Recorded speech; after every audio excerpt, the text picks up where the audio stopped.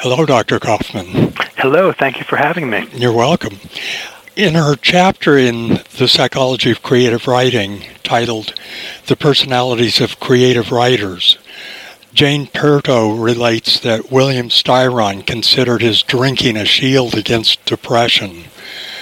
What is your take on that and the use of mind-altering substances by writers?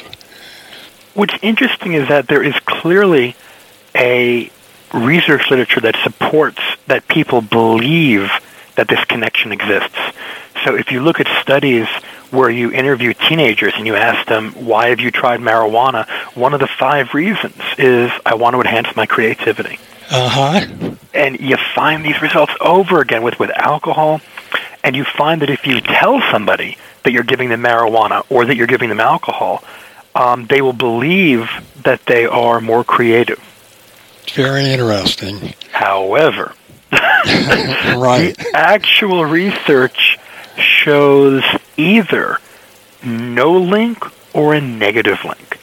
So what they found is that people who in clinical studies were given marijuana created products that were less creative than people who were given a placebo.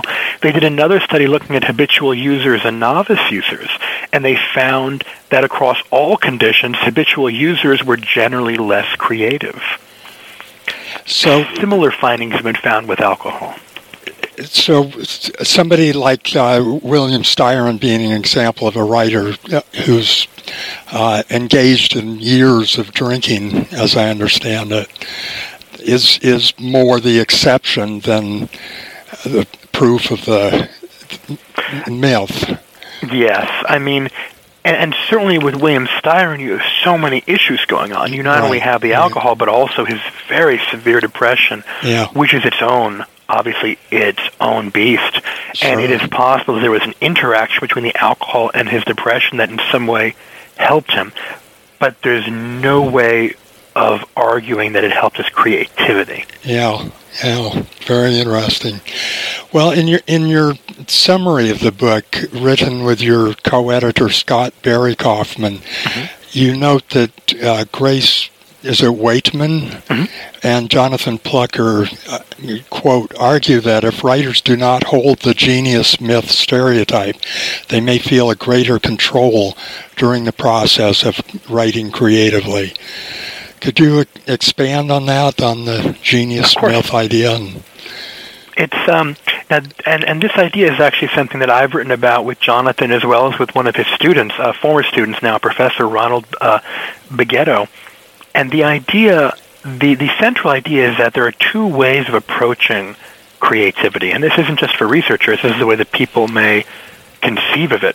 One way is as what's called Big C, and Big C is genius. And this is, you think of creativity and you think of Mozart, you think of Shakespeare, you think of, people like Paul Robeson or Toni Morrison or these great people who will be remembered forever. Right.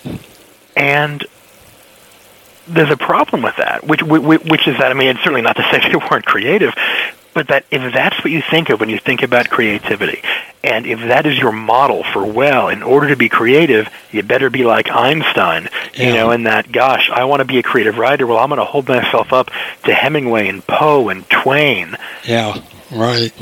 The problem is that if you do that, you're going to fail. Sure.